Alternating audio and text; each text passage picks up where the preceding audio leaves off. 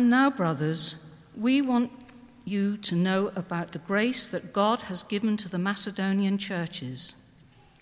Out of the most severe trial, their overflowing joy and their extreme poverty welled up in rich generosity. For I testify that they gave as much as they were able, and even beyond their ability. Entirely on their own, they urgently pleaded with us for the privilege of sharing in this service to the saints. And they did not do as we expected, but they gave themselves first to the Lord and then to us in keeping with God's will. So we urge Titus, since he had earlier made a beginning, to bring also to completion this act of grace on your part.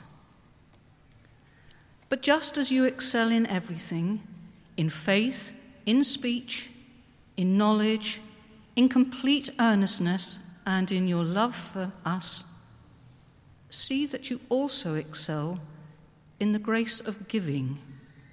I am not commanding you, but I want to test the sincerity of your love by comparing it with the earnestness of others. For you know the grace of our Lord Jesus Christ, that though he was rich, yet for your sakes he became poor, so that you, through his poverty, might become rich. This is the word of the Lord. The second reading is taken from Luke chapter 6, reading from verses 32 to 38 on page 1034 in the Church Bible. If you love those who love you, what credit is that to you? Even sinners love those who love them. And if you do good to those who are good to you, what credit is that to you? Even sinners do that. And if you lend to those to whom you expect repayment, what credit is that to you? Even sinners lend to sinners, expecting to be repaid in full. But love your enemies, do good to them, and lend to them without expecting to get anything back. Then your reward will be great, and you will be sons of the Most High, because he is kind to the ungrateful and wicked. Be merciful, just as your Father is merciful. Do not judge, and you will not be judged. Do not condemn, and you will not be condemned. Forgive, and you will be forgiven. Give, and it will be given to you. A good measure, pressed down, shaken together, and running over will be poured into your lap. For with the measure you use, it will be measured to you. This is the word of the Lord. Thanks be to God. So I just want to spend a few minutes this morning reflecting on the first of those two readings. Well, you can have the words of that back on the screen. That would be great. Yeah, you like a challenge up there. I know you do. And people can see what I'm talking about, or at least they can look at something if they don't want to listen to what I'm saying. So this is a reading, I don't know if you're familiar with it, it's quite well known, second letter to the Corinthians. And if you're not, it was written by the Apostle Paul, who founded many of the very first Christian churches, to the church in Corinth, what we nowadays call southern Greece, a huge city of the time, very cosmopolitan, very wealthy city. And that Christian church we know quite a lot about from Paul's two letters to the Corinthians, which we find in our Bibles. And to explain very briefly what's happening when he writes these words, back in the first century. At the time, there had been a food shortage, not in Greece actually, in the Jerusalem area. And Paul has been organising a collection for the Christians in Jerusalem from other churches around the place, and he's going to send the money to help those people who are in danger of starvation. It's a kind of early Christian aid, really, that's going on here. And the Corinthian church, to whom Paul writes, had very enthusiastically pledged quite a large donation to this collection, but for very pressing reasons, they hadn't quite got round to putting the money actually into the collection. And Paul basically, in our Bibles here, is writing a note saying, you know, that money you are going to give, just want to talk about that now. That's what this is about, this reading. And in the course of the reading, we find that the Macedonian churches that are referred to in verse 1, Macedonia being in the northern part of Greece, were much less rich than the Corinthians, had actually already given money to the collection, more than they were expected to, enthusiastically, though they were poor, says Paul. And Paul says, do you know what?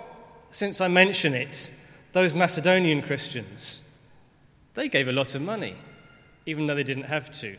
Can I just remind you about the collection, he says to the Corinthians. So that's what this reading is about, and you can see it in the words there. Out of their severe trial, they gave, in their generosity, more than they were expected to. They urgently pleaded with us for the privilege of sharing in the collection. Can I have the other half of that reading on the screen?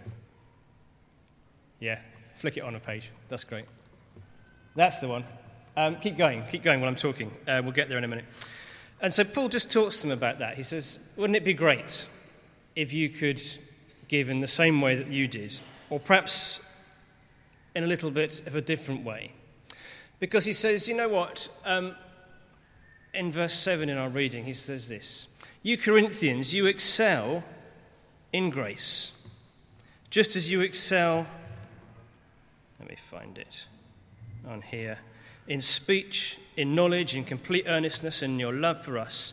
See also that you excel in this grace of giving. And there's a thing about the Corinthian church, which again, you might know this if you're familiar with those letters. They were very kind of upfront church. They were very keen on worship, very keen on spiritual gifts, and at least in their own eyes, they were quite a big and important church. And they were quite well aware of this. And Paul says, you know what, that's all great. That is fantastic. But it's something like this. If you are so important, if you're such a fantastic, strong church with so many great things going on, if you have such brilliant worship and all kinds of other spiritual strengths, does that actually mean anything at all?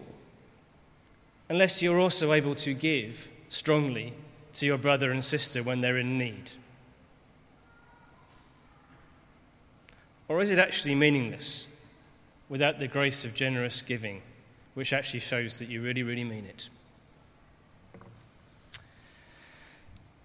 And he finishes off by saying something which is very famous and very well known. He says this, for you know the grace of our Lord Jesus Christ, that though he was rich, yet for your sake he became poor, so that you, through his poverty, might become rich.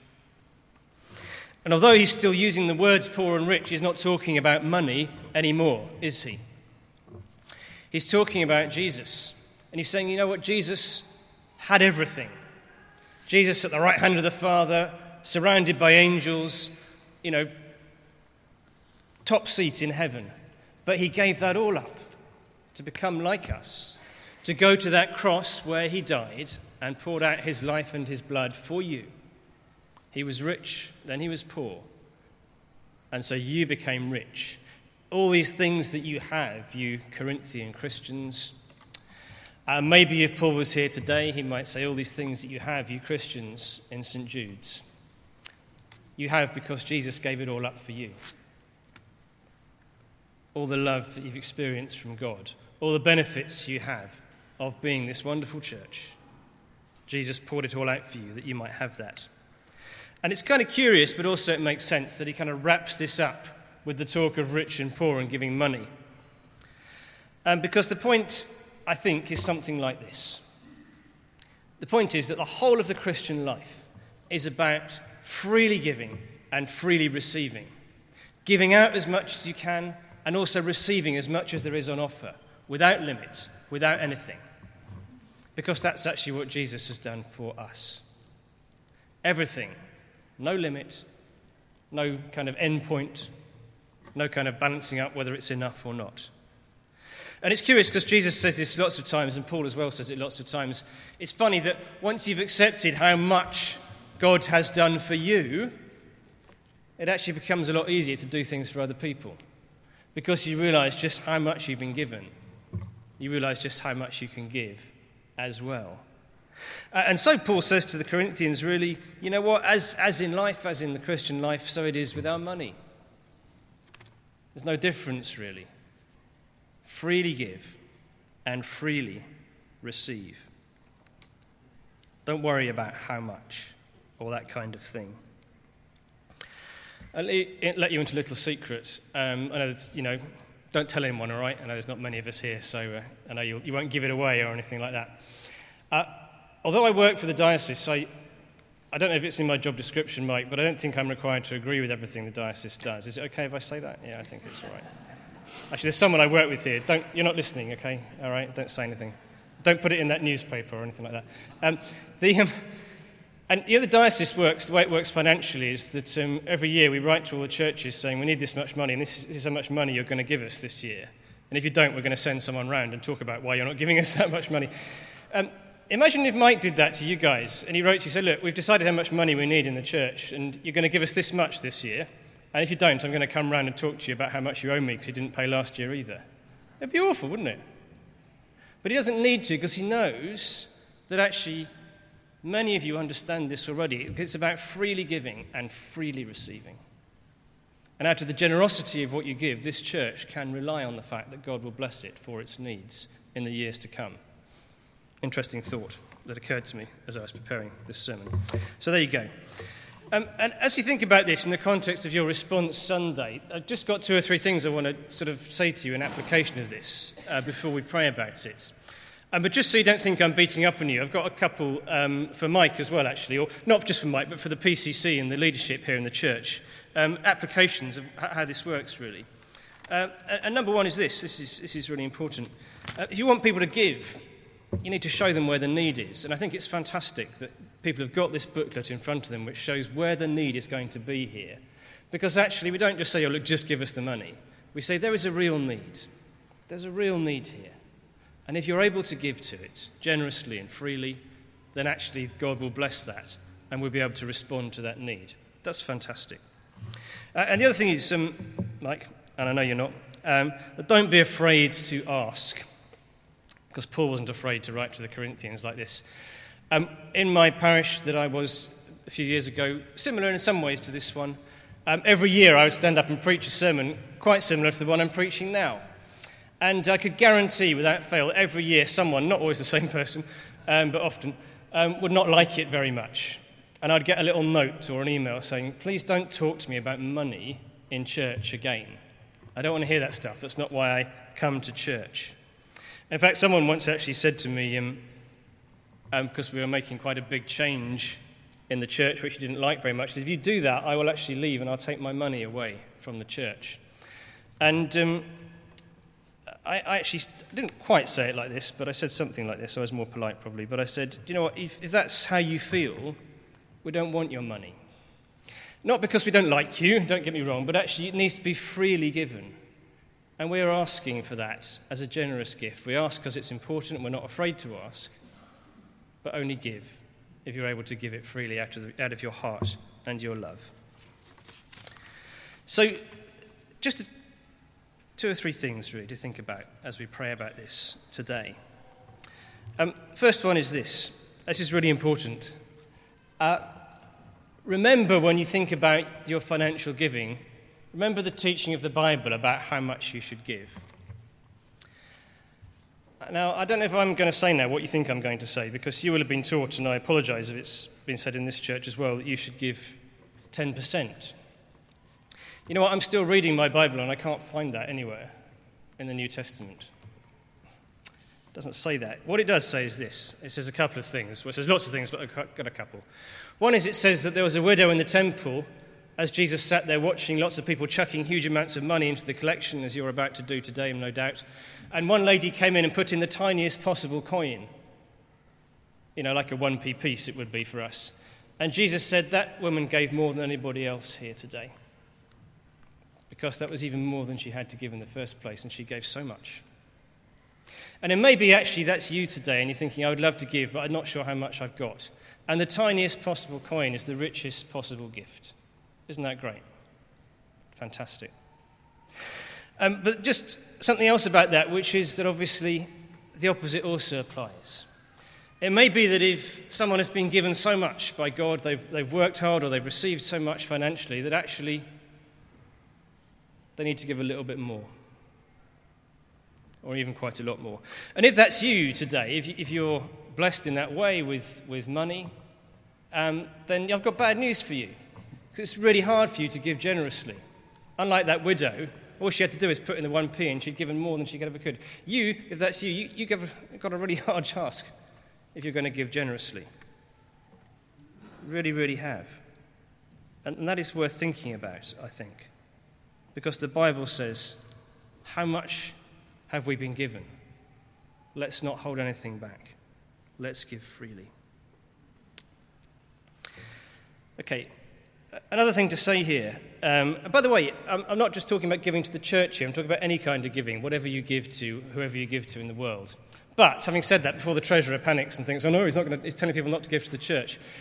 If you are a member of this church, if you consider yourself to be a member, and you have disposable income, I know some people don't have disposable income if you're on benefits and you're not sure how much money you've got week to week, but if you do, you should be giving money to the church. Is that okay, Mike? That's the right thing to say, isn't it? But you should be. And that doesn't in any way contradict what I just said, by the way. Just like St. Paul can say to the Corinthians, I'm not commanding you to do it, but by the way, I'm just testing how much you love your fellow brothers and sisters. If you benefit from this, like the Corinthians did from their church, all the wonderful things that go on here, the ministry, the fellowship, the activities, the outreach, it doesn't run on thin air. It runs on a lot of prayer.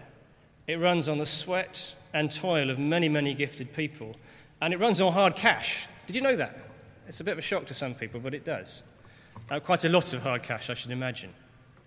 So if that's you, if you benefit from this, please do contribute in every possible way, including that one. It's really, really important. And it shows our commitment to each other and to the work of the church. And finally, if and when you do give financially, please do practice that giving as part of your spiritual life. If we learn anything from these words at all, it is that this is actually part of who we are as Christians, really. And the reason for that is, as we've seen already, it's when we have something that we think is ours and we freely let go of it, that is when we are closest to Jesus. Because this morning we worship in the name of Jesus, who had everything and freely let go of it for us. He poured it all out, even his life itself for us. And when we do that in any possible way, even in the smallest possible way, we are very, very close to him. We give it up and we find that we're with him in spirit. And we find that in the words of this reading here, we know the grace of our Lord Jesus Christ. I'm going to say a prayer now, and it's not a prayer about money. We leave that to our own consciences as we pray about it with God, but just want you to think about your own response to Christ this morning, and for me to think about mine. Think about what it is to be given so much by God. And what it is that maybe we can do today or this week to open up our hands and open up our hearts to him. To give back, maybe in a tiny way, something of what he's given to us. To let go and to experience his love and let the love flow out to the people around us. So let's just pray now as we do that.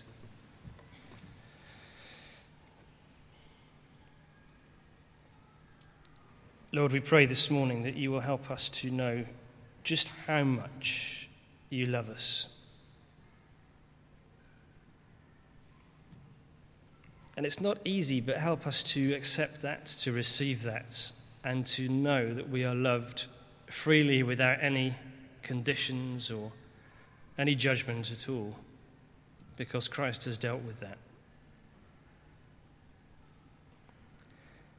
And I pray for each one of us here, I pray for myself, I pray for each person, that you will help us to know how we can let go as Christ let go for us, to pour out our love to each other and to the world around us that you have made.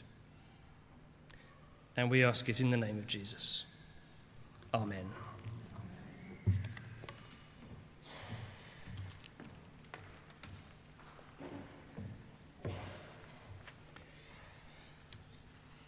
Thank you, Charlie. Thank you for pressing us hard in an area of our life and discipleship.